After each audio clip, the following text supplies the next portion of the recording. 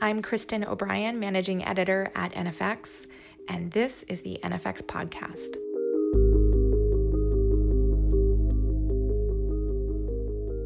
So Assaf, great to have you on the NFX Podcast today. I was thinking back, we first met in 2015. I think it was a lunch we had, and I think Hippo was pre-product. I was fortunate enough to be a seed investor back then, and I sort of reminiscent purposes for this conversation, I pulled back your old deck, and it's sort of amazing to see the journey and your kind of observations about the industry back then and how much of it's gone true. I guess maybe if you could sort of quickly describe where Hippo is today, and then I think most importantly, as you thought about the business back then, what did you see that others did not that created this opportunity? Yes, let's dive in. Firstly, so grateful to be in here and very happy to have you as an early investor. I think we were a lot earlier than a pre-product. It was a presentation. I actually recently sent the presentation, like a couple of months ago, to the exec team. And in many ways, it was actually shocking how much it was the same hypothesis and the same kind of what we wanted to build. It's what we built. There's different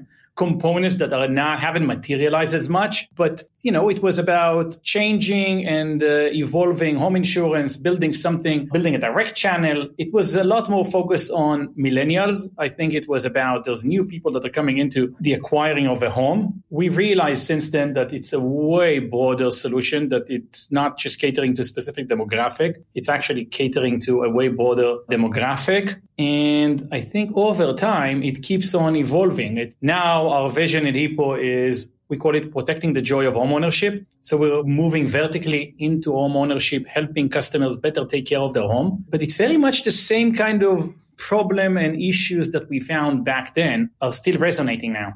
Mm-hmm. And I guess, insurance is not a new industry. Obviously, it's been around for centuries. And I guess as going back to the original kind of spark of the idea, what was it you felt that was missing? What was it you felt that you could do better than anyone else?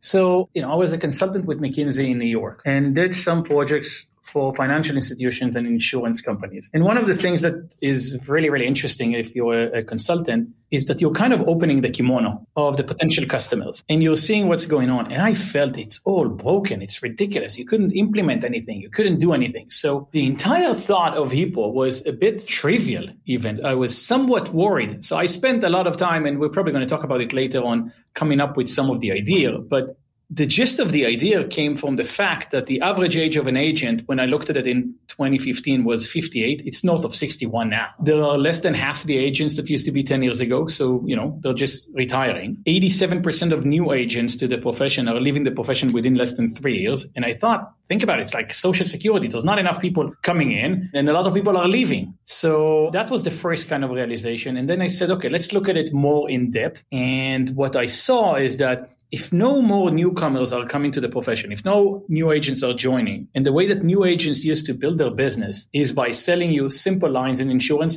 auto, home, life, S&B, there needs to be a change. And the change is it's going to be direct. It's not a really massive realization because this is what happened in auto. The only two carriers that are getting market share in the US are Geico and Progressive. And we thought, fine, let's build a Geico for home insurance. And it felt a bit of a trivial. That's not a crazy aha moment. It's like, okay, fine. It's a good logical kind of explanation, but there's not a lot of insight in it. It's like, I'm sure everybody's kind of know that. If I'm an insurance company, if I'm Liberty and Allstate and State Farm, it's kind of like a trivial moment. So most of the time I spent was actually less on the finding, but more on the trying to figure out, what am I missing? Why aren't they doing it? So it was a slightly different kind of introspection. I guess it's sort of like the idea seems so obvious that you wondered why it didn't exist. I guess it's sort of, you never underestimate the ability or lack of ability for a big company to innovate and evolve. And is that what you've seen? Just the incumbents are just like fairly stuck in their ways in terms of the processes and products that they're offering?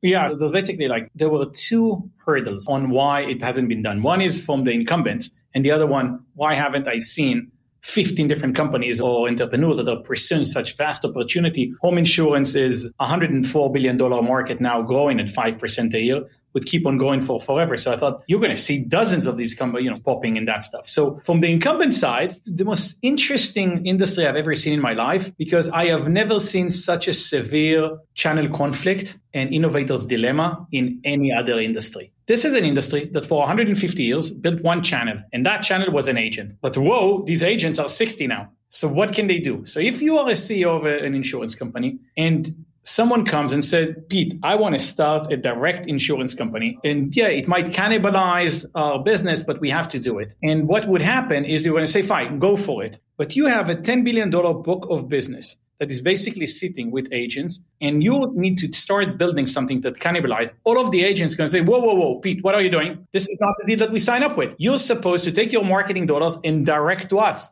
Not to go and compete with us, not to go to liberty.com and all of that. You're supposed, otherwise we're moving. We're leaving to another company. We're taking our business with us. And no CEO wants to make the decision of a $10 billion versus $1 billion. And hence, they're all frozen. So that's one. The second thing, these guys, they're not set up a technology company. It's an insurance company. And because of that, there's no CTO. There's no product that builds a product. There's no engineers. It's being used by, Guidewire is the back end and someone else is doing the billing and Accenture is doing the implementation. It's not set up in the way that you look as a technology company is set up. Hence, they're dependent on a third party, on their systems, on implementing, on making changes and making product decisions, which becomes even more burdensome. And the last thing, they have a current book.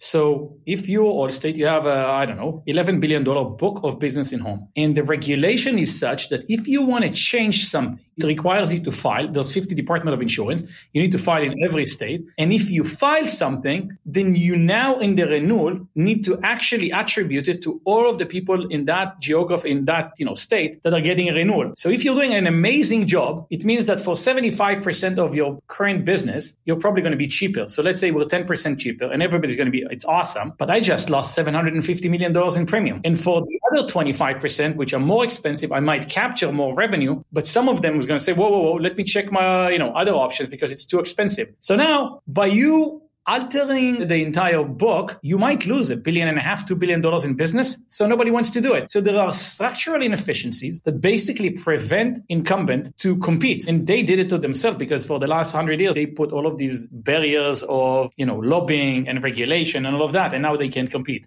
So true. And I guess the other piece we didn't mention there is just the data side of things. Insurance is fundamentally a data-driven business in terms of the underwriting, but the data infrastructure in these companies is probably, built for a prior era where they certainly didn't have kind of the right kind of data or look at it in the right way. Is that something that you've experienced as well? Yeah, but the interesting thing, so I actually looked at starting this business in 2007, and I briefly looked at it and I put it on the shelf. And the reason that I put it on the shelf, because I thought, one, I can't build the back end. I'm not going to go to Accenture and I'm not going to go to Guidewire. And it's going to take me 4 years and $300 million to build it. And the second thing was lack of data. How can you compete with fill in the blank who has 5 million customers? Well, you don't have anybody. And the third one, I wasn't certain that people would be willing to bet on a newcomer kind of new brand in insurance, which has to do with trust. And then when I re-looked at it in 2015, I figured, wow, we can actually build everything on AWS, on other microservices and do the payment with Stripe and do the chat with Intercom.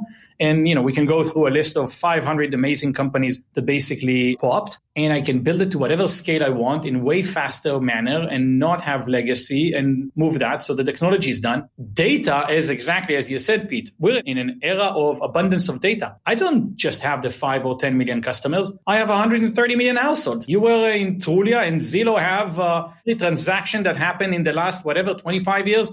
It's all documented. It's all there. Just go to Zillow and type an address. You have so much data on every home, from taxes to size to bedroom to pictures of inside the house, every transaction that happened. We're in a world of an abundance of data. And these are regulated industries that actually have all of this data at the fingertip. And it's so you're an advantage because I'm not looking at a book. I'm looking at what's going on with all of the 130 million households. And the last component is there's a point of realization that every other aspect of your life is basically moved to a newcomer, especially on the financial side. Your bank account is with X, and your student loans is with SoFi, and you're managing your money with Wealthfront, and you're trading with Robinhood. Insurance is just one more thing in this world, and there's a higher level of the ability to trust a new brand or a lower barrier to trust a brand that is coming in.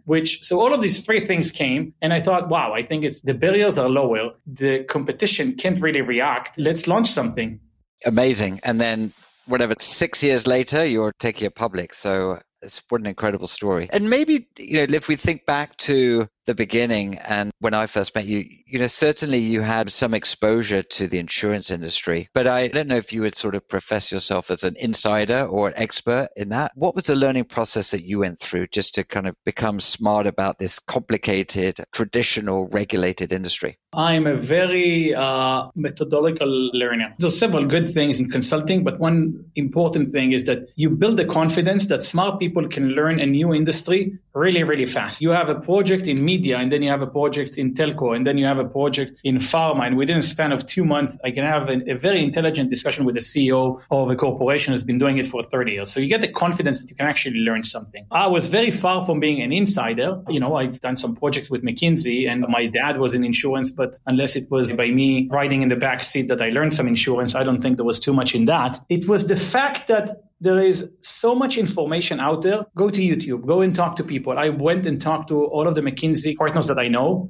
and went and talked to them and said, fine, if you would have started a business now in insurance, what you would have done, knowing what you know now? And then the second question, if you were a CEO of an insurance company, what are the three biggest pain points for them? And it was about digitization, it was about millennial, it was about direct and stuff like that. So it kind of gave me confidence. And then I just read and read. I did the licenses to be an agent, and then I did more licenses, and then I read more, and then I went to some conferences. I read until I got to a certain point that I felt I have a good enough conviction on what I'm doing, and I learned a lot. I always tell my team that there was zero chance I would have started a business now knowing what I know now. Not bad not to know that there's a lot of power in naivety. I actually think naivety is one of the biggest super strengths of entrepreneurs. So, I had enough information to get to enough conviction and not too much information and know-how that it would scare the shit out of me. And I think one of the interesting things is, in general, to really disrupt and change an industry, you kind of need to come from the outside. I don't think Uber would have started ever from the Taxi Drivers Association, and Airbnb from the hotel management, and almost any other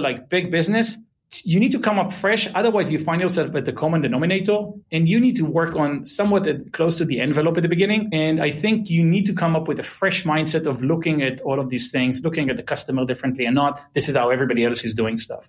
I totally agree. It's these sort of ideas that are collision or outsiders. Is there any sort of frameworks or tactics that you've seen other people use or you use yourself just to help in that idea formation, or just getting up to speed to validate whether this is an idea that might be disruptive or build a compelling business? It's a good question. I don't have a format. I'll tell you my story. So I sold my previous company, and I thought I have another one in me and I want to do something bigger. I kind of felt like I sold it too early. It didn't materialize where I wanted to be. It wasn't the mother of all exits and stuff like that. And I thought I have in me one more. I didn't have an idea. And so I had to go to an ideation thing. And my ventures are usually coming from different areas. Let's say you have a world of 100% of the ventures that are being started. My guess is 90% of them are split evenly between either domain expertise. You have cyber companies. They're not going to pop by if someone, Pete and Assaf are sitting and they're like, let's do a cyber company and this. It's just never going to happen. You need to have domain expertise, networking,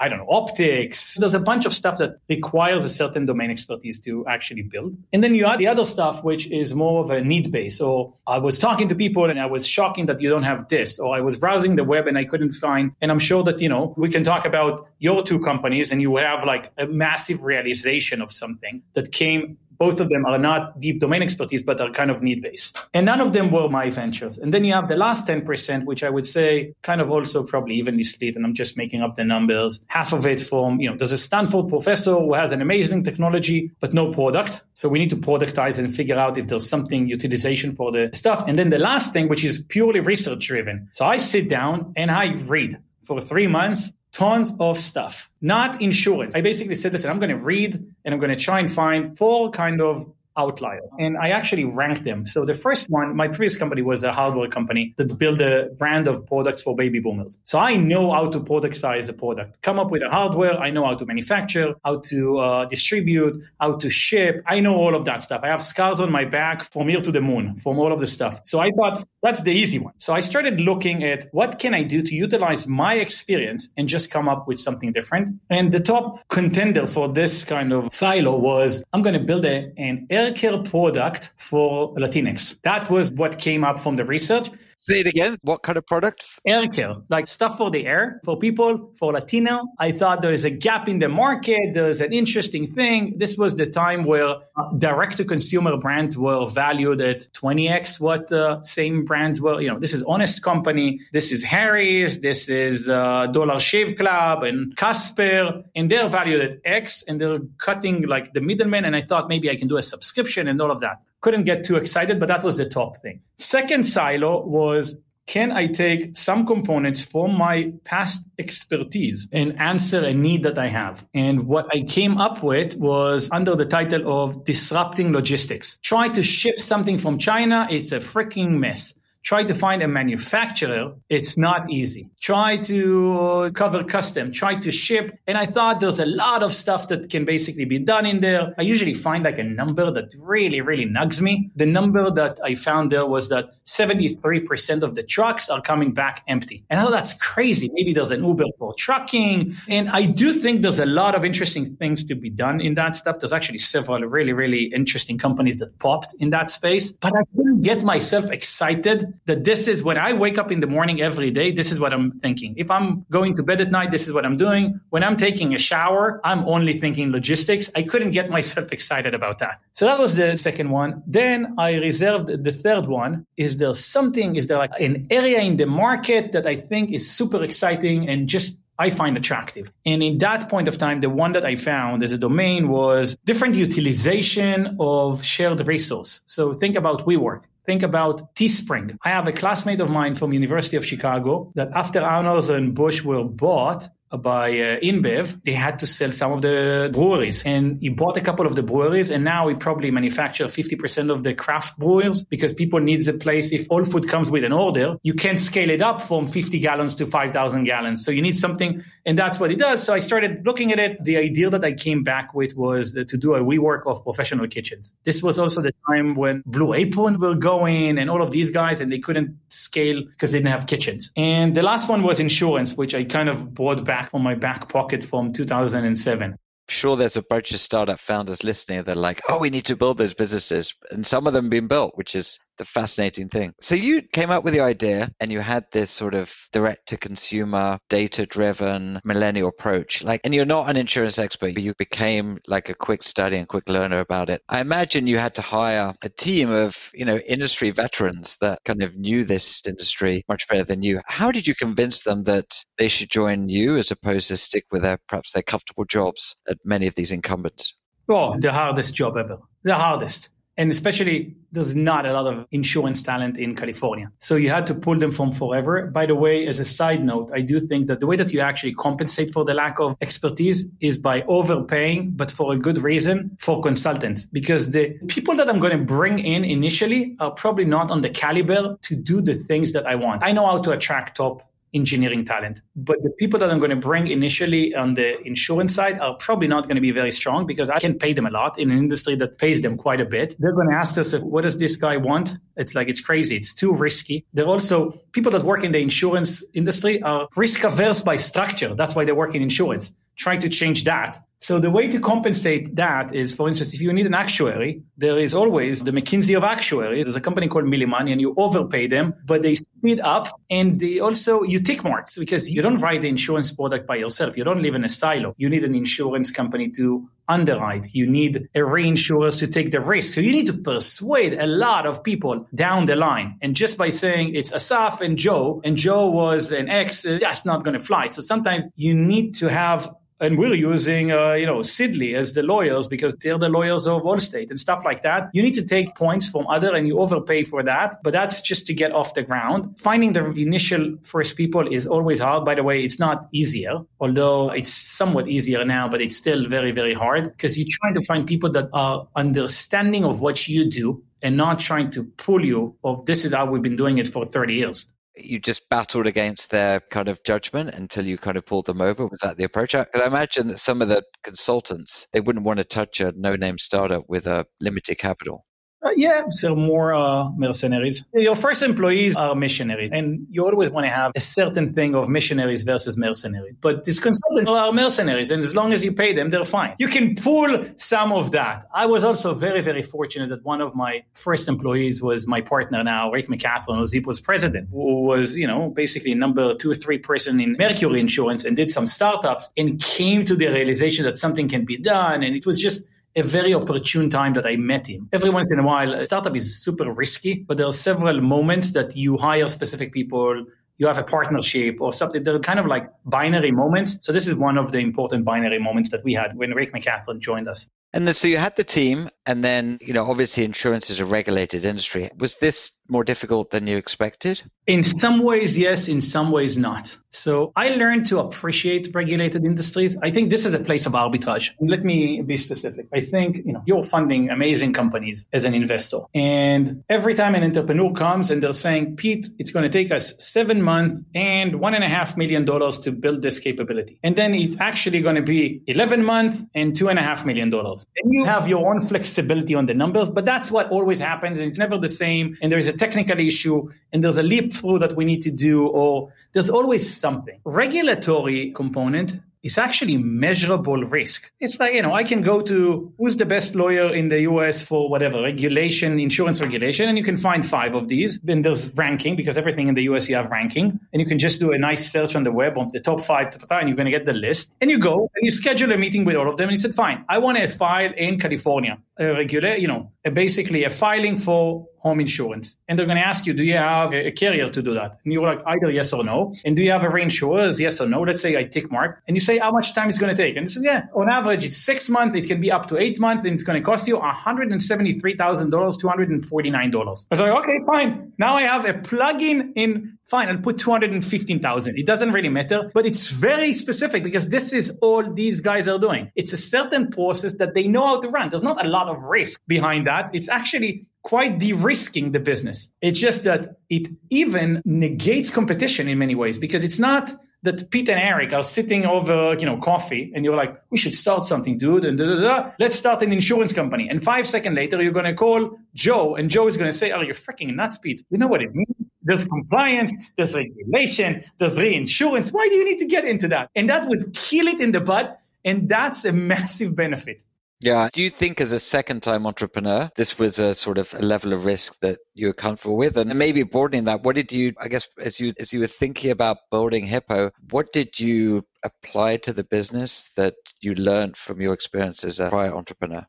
Yeah, I do think it's a kind of risk that you're a lot more honest with yourself as a second-time entrepreneur on the risks and the payment. Entrepreneurship is really, really interesting because for the outside world, you have like a foreign kind of minister that you need to, everything is amazing. It's like we're crushing it. And then on the inside, you need to be really, really honest with your board, with your partners, with everybody. Like, this doesn't work. Let's analyze why, let's fix it and what's going on. And you constantly need to live in this two-faced kind of thing. As a second-time entrepreneur, you become more honest with yourself about these discussions. So I can quantify better these kind of risks and have the right discussion and dissect basically what's the execution hurdles that are needed in a way more clean and succinct way. And that was beneficial. Second thing is I swore to myself that if I'm starting a business, I'm starting it on the biggest time I can. Actually, in an industry, I'm not educating anymore. Like, I built a business that I needed to educate people that there is a need for such a product. And then it's such an uphill battle. If you succeed, it's massive. I'm not saying then you have a really, really good position. But insurance, as I said, it's a $105 billion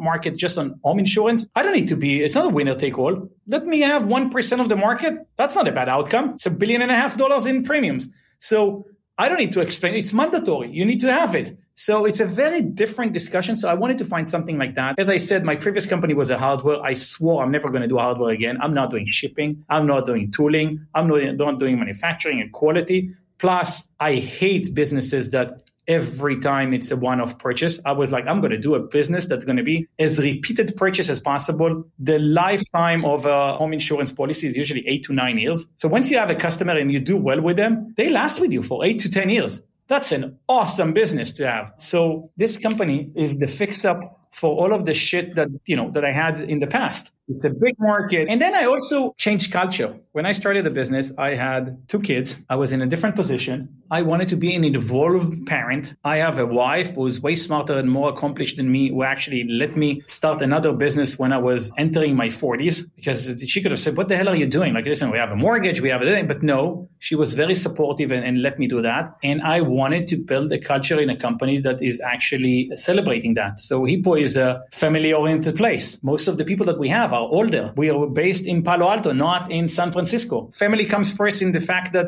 if your kid have a recital, you're kind of obligated to go to the recital. Don't make choices for the business. But on the flip side, we hire people that are slightly more senior and more mature, and we trust them to make their own choices. I don't need to manage Pete. I'm like, Pete, this is your to-do. This is your KPI. You figure out your time and your own assignments. There was a maturity of myself as well in starting the business. Fascinating. And do you think that the nature of the industry has sort of leaned itself to that? I mean, obviously there's the bias towards execution over kind of like, I guess sort of disrupting an existing market versus creating a new market. Do you think the culture that you created is aligned with the problem you're trying to solve and the team you hired? Was that part of the thinking process, or was it more just personal, what you wanted to do at that time? Many times, especially early on, listen, you just hire the strongest people you can find that are willing to bet on you and work for pennies. And you can't now let me also find that person who's a great technologist or great product person is also aligned with the age. It's not that strategic. Yeah, it just works out that way. You marshal whatever resources you can grab.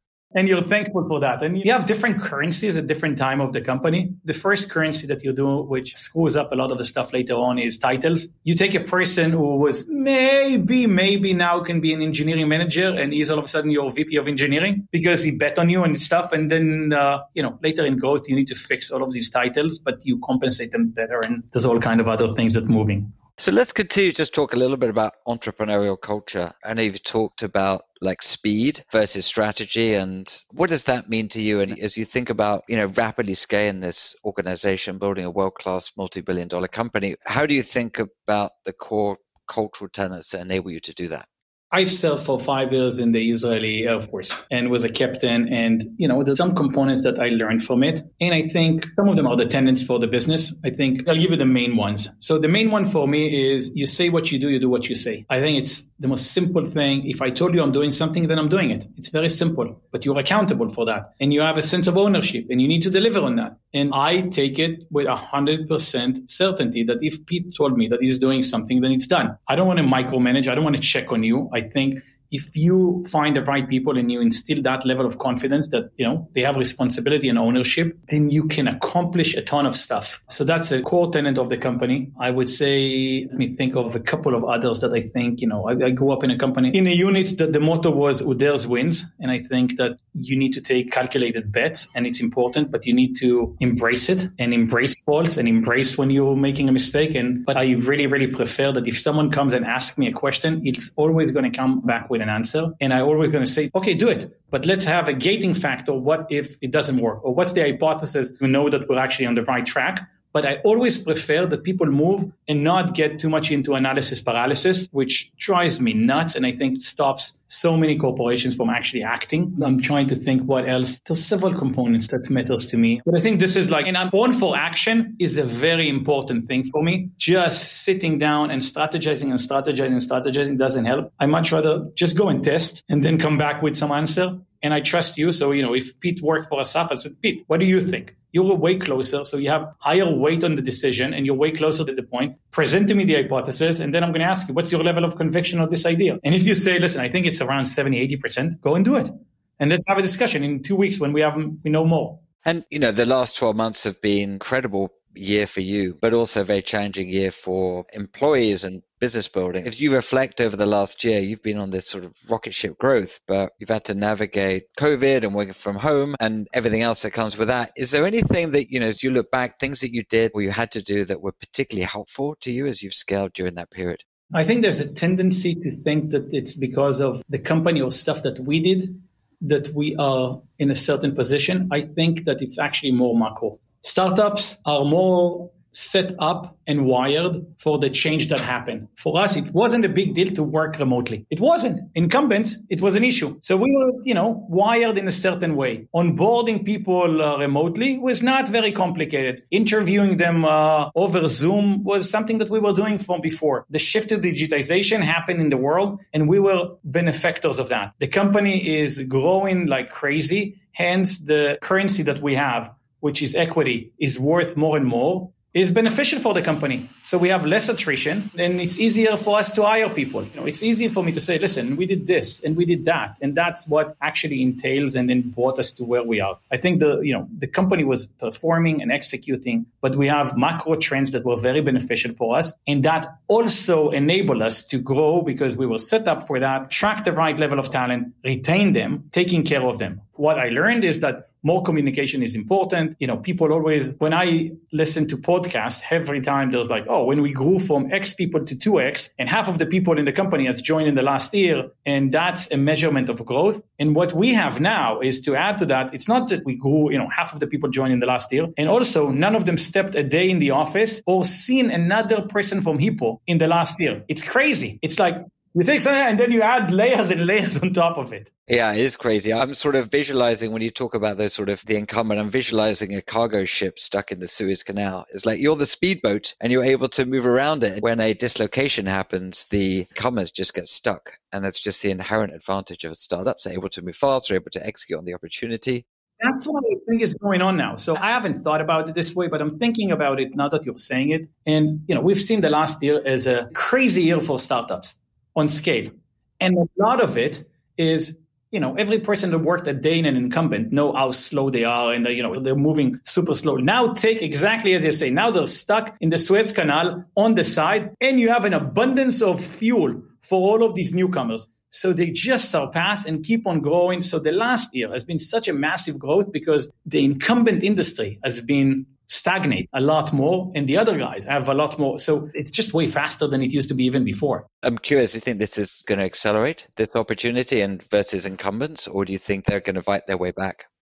Some of them will, some of them not. It's not a winner take all. I do think that the pace of innovation, we're just going to keep on increasing. With the move to the cloud, with external tools, some of the more interesting companies in the world today are actually offering its Workdays. It's Gusto. It's dissecting the enterprise to give newcomers the ability. You have Carta, who's like, really? That's what you're doing? Managing? Yes, because it's a field that you needed to deal with. And now someone else is outsourcing. So you can actually focus more on the stuff that you need to focus and have a lot less of an enterprise and a lot more of a focused kind of approach to what you do with tools, with digitization, with customers that are expecting a different experience. The pace is just going to increase. It's not going to decrease. And it's a very, very difficult thing to change the state of mind of incumbents. Now, one of my favorite books is, Only the Paranoid Survive. And in it, it's the story of Intel who's trying to disrupt itself. Amongst a lot of the things that's being told in the book is that problem that you have is that the people in the top are the people that constantly made the right choices on the previous business. So who's on the top is the people that constantly made the right choices and the right thing. And their DNA and their entire thing is wired to a certain thing. But now you need someone to make the opposite choices that are counter to what brought them to be the CMO and the CEO and the CFO of the company. So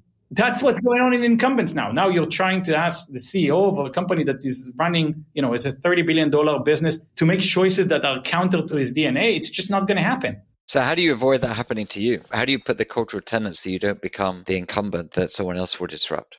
I think it all starts and boils down to decision making. So we believe that the company is a meritocracy of an idea. We have all kinds of things like strong opinions loosely held. I think at any decision point, I don't have disproportionate amount of weight. The decision has to do with domain expertise multiplied by conviction. And you try to have people that are independent thinkers that are okay to challenge. Hence why it's not the people that are the most senior who makes the decision. It's the people that actually have the highest weight for the decision and the highest conviction who's going to win. Yeah, and that creates a culture of startups within startups, which hopefully can help you avoid that disruption. Will we turn into, yes, listen, the second that you start building something, it becomes legacy. The second that there's some stuff that are just structural. There's the atrophy of the organization. But if you proactive to think about it, if you bring strong people, if you talk about it in the management, if you know what, every once in a while acquire another startup, not just for capabilities, but actually for an infusion of a new DNA, and you think about it in this way, then you stand the chance of you becoming incumbents.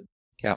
So maybe shifting gears a little bit, you announced just recently that you are going to go public via a SPAC. And, I'm sure all the audience have heard of SPACs by this point, but maybe if you could just share a little bit about the rationale behind that and kind of tell us what's going on in terms of what Hippo is doing. Sure. We put a lot of thought into that. We started being bombarded by different SPACs, I would say mid last year. And in the beginning, we kind of nudged them all out because we thought it's the bottom feeders of Wall Street. I don't know how else to kind of describe it. That was the perception in the market. And then happened several things that basically made us think about it differently. The first one, we became a bit jaded by Wall Street. And what I mean by that is, a lot of close friends of ours IPO, went public, Wall Street presented, this is the price, this is the stock, and then stock went up 80% at day one. And they're all looking at themselves, and everybody's like, oh, that's awesome. But the CFO is saying, damn, I just left hundreds of millions of dollars on the table. That's ridiculous. That wasn't, And who are the main customers for Wall Street? Is it Hippo or is it Wellington? Is it T. Rowe Price or is it, Company X? So that was the first thing. The second thing, which was, why is it so good to be 25 times oversubscribed? Well, that looks like a very weird thing for us. And the component that had to do with, I need an analyst to present my basically forecast instead of me talking to the investors and I tell them what I see as my 5-year kind of forecast. There was just something in the process didn't really gel with us well enough. So that was one. And then on the other side, some of our current investors and people that I think the world of, and I think are top professionals on their field, started setting up their own SPACs. So Rebit Capital, which I think are, amongst the best fintech investors around, and Mickey and Nick are amazing. I was like, whoa, where did this came from? Why did you set up a SPAC? And Dragonir as well, which is also our investor, and Jared and Mark are, best of breed. So I could have a discussion with people that I trust to get another kind of point of view and the mindset. So that helped us educate. So we were looking at it and we became a lot more, okay, that's actually interesting. I do think that there are some components that I put too much weight on the benefit of a SPAC versus an IPO, which in hindsight, doing the process now, I think it was a disproportionate amount of weight. And I can get to that in a minute. So firstly, we went to study this instrument. We were going to do an IPO. We were about, prepping an S1 to do a confidential S1 filing. So we were, the company would have been public. Let me split it into two things. I think before any of that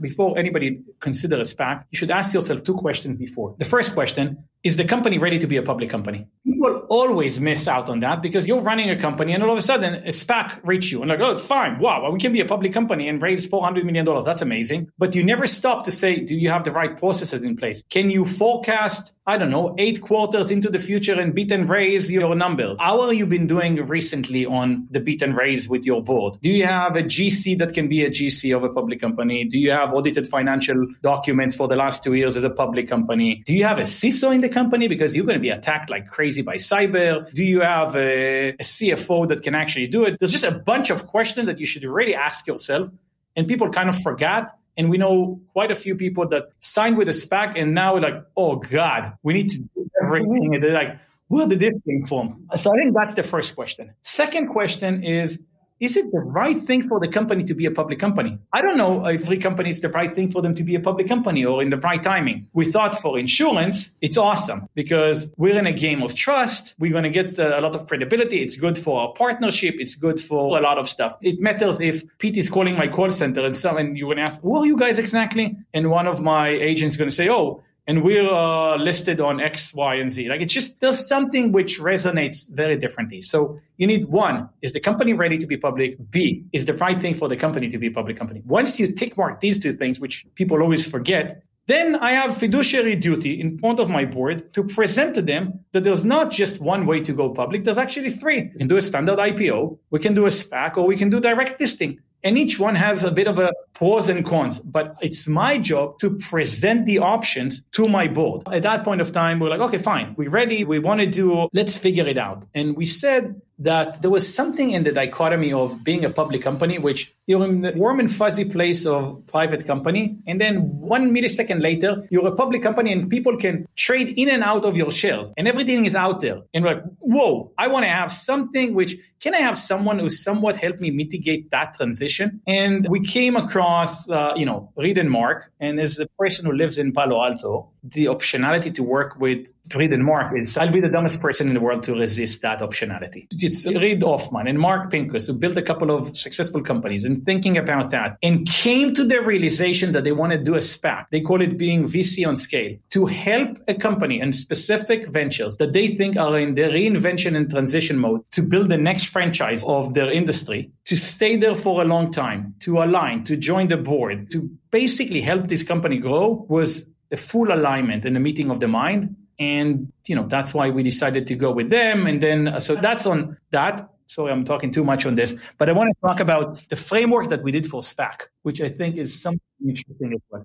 Please. So after we talked to several, we put a framework on SPACs and we called it, there were 3 components. The first one was price. By the way, it wasn't about maximizing price. It was, what do we think is a fair price for the company to go public that is going to be right for our shareholders, right for the pipe investor? If you're going to be too high, no pipe investor want to do it. How can we make sure that there's some growth left in the market, that investors that are coming in are still going to do well? I don't want to go public and then, stock down 20%. It's not something that we wanted. So we put something that we thought that's the fair price for the company, and the board was fully aligned. It was more of a gating component rather than a maximization algo. Second thing was certainty. So because in SPAC, one of the things is beneficial is you get certainty on the price, because I signed on the merger agreement in whatever it was, February, and that's going to be the price when we do SPAC 3-4 months down the line, as opposed to when you're doing an IPO, which you're like, you're prepping everything. And then you have 10 days that you need, or whatever it is that you're doing your roadshow. And if the window is open, the window is not open, and then you come up with a price. So I want to make sure that if I'm taking advantage of the certainty, I actually get the certainty. And the certainty you get by several components. There's a couple of paragraphs about minimum financing requirement and stuff like that. But the main one was the reputational risk of our partner,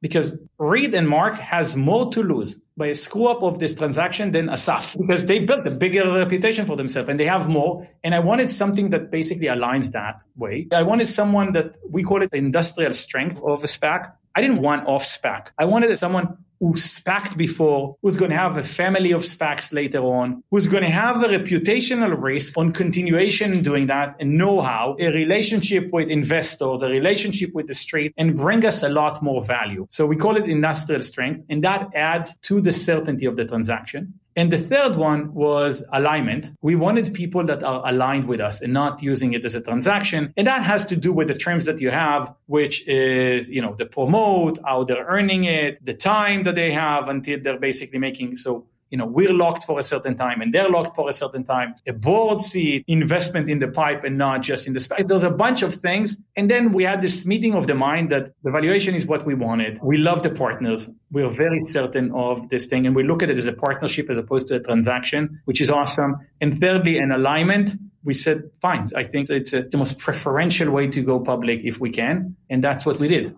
Yeah, that's such a terrific story and context. I remember taking Trulia public in 2012. And, it seemed at the time the kind of expected process, but you look at where it is today and it's sort of incredibly antiquated and painful and expensive. And, almost feels like Wall Street and the banks kind of really created this opportunity themselves. Like, when you see this friction in a market, it's like water. Something will flow around it to find a more efficient route. And then, we'll see what happens with SPACs, but it feels like they're here to stay. And I couldn't agree more that, Reed and Mark are just exceptional entrepreneurs, that the opportunity to have them in your camp as opposed to purely financially motivated folks is such a unique opportunity. The kudos to you. Yes, finally, I'd love to kind of touch on a couple of things. So one is just what's in store for Hippo going forward. And then two, I'd love to future gaze for a bit. Again, reminiscing back to our first conversation when you were starting Hippo, a component of it was smart homes. there was this sort of proliferation of data that's happening. I'm curious, as you think about homes of the future, like what do you see trends happening in smart homes? And as you think about where we live in the next 10 years, like what does that look like from your perspective? Sure. Let me take the first part of it first. So I think 2020 was a very interesting year. It's a year that our homes became a lot more fundamental to our lives.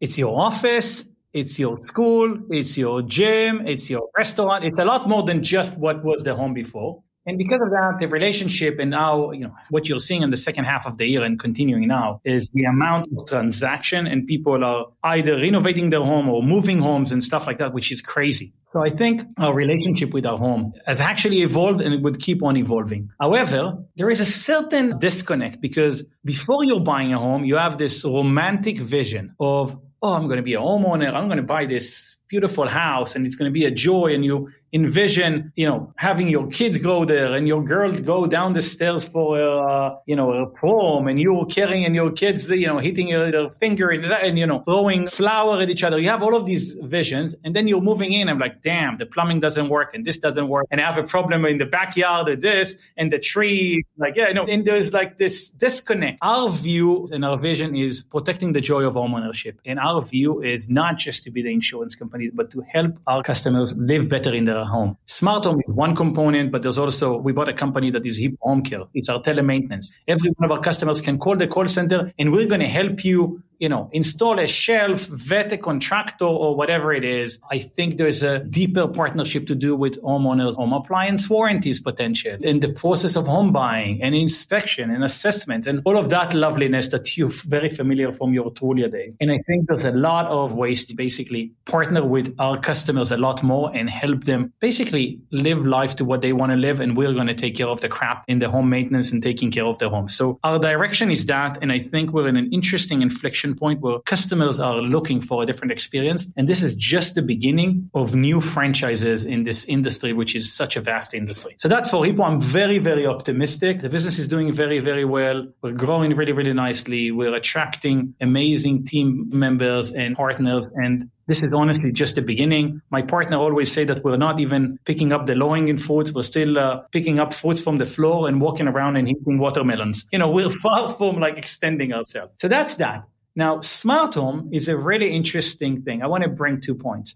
One of the realizations that we have is when I explain what Hippo is for people, what I'm basically saying is that incumbents have spent the last 100 years building a flawed experience. And it's flawed because it's hard to purchase. When you look at the coverage, you'll see that you're covered for obsolete things like fur coats and pewter balls and china and silverware, mausoleums and crypts, but you're not modern stuff. And then when you have a claim, it's an horrendous kind of experience. And by the way, in between this bad claim, onboarding and horrible claim experience, you have zero meaningful touch point with your insurance partner. They're actually measured on having no meaningful touch point. It's an industry that don't even call you a customer, they call you a policyholder because the customer used to be the agent. And this is what the industry is. And then when I'm going to ask people, who are you insured with? The answer is usually, it's Allstate. No, State Farm. No, Farmers. Because you don't know. And they're all the same product. Because if I'm going to ask you, okay, fine, what's the difference between Farmers and Allstate? It's the same product. You know the brands because they're spending $1 billion in quarterback 1 and quarterback 2, but you don't know the thing. So we built a company that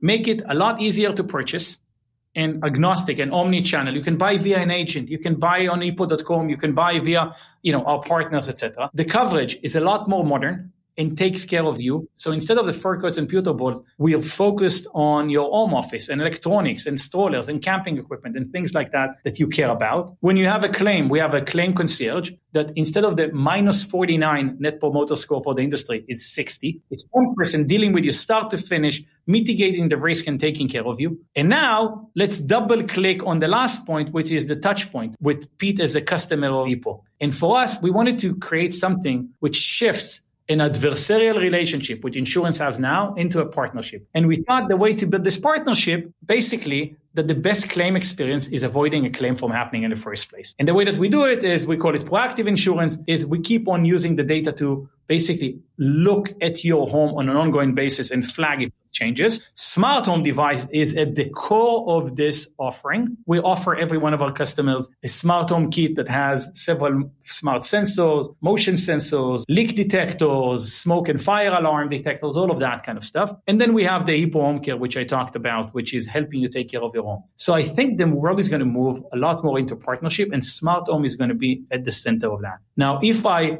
really brainstorm what it can be in like 5, 10, 20 years, I actually think there is a good chance it's not going to be an insurance anymore. What I mean is you're not going to buy insurance. What you're going to buy is for $150 a month, you're going to buy a smart home kit that takes care of everything in the house. And by the way, it also includes insurance as opposed to the other way around. And I think there's a good chance with connected device and more data that coming in that you can have these kind of offerings that coming in as opposed to an insurance that offer that.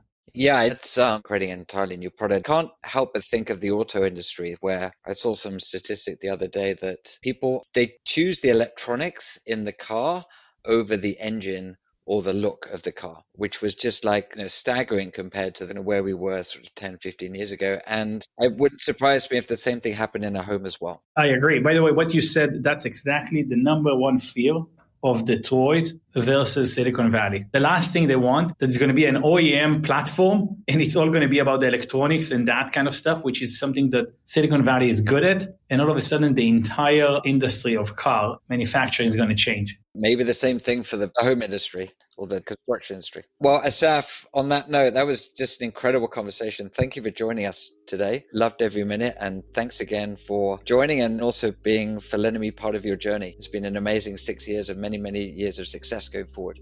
No, thank you. Greatly appreciated you betting on me early on. I'd never take it lightly. I think the first investors in you are saints, and these are the people that they invest in you when you have nothing. So thanks for the vote of confidence and the amazing thing that you keep on doing with NFX. Thanks, Assaf. Thank you. You've been listening to the NFX podcast. You can rate and review this show on Apple Podcasts, and you can subscribe to the NFX podcast on Apple Podcasts, Spotify, Google Podcasts, or wherever you get your favorite podcasts. For more information on building iconic technology companies, visit nfx.com.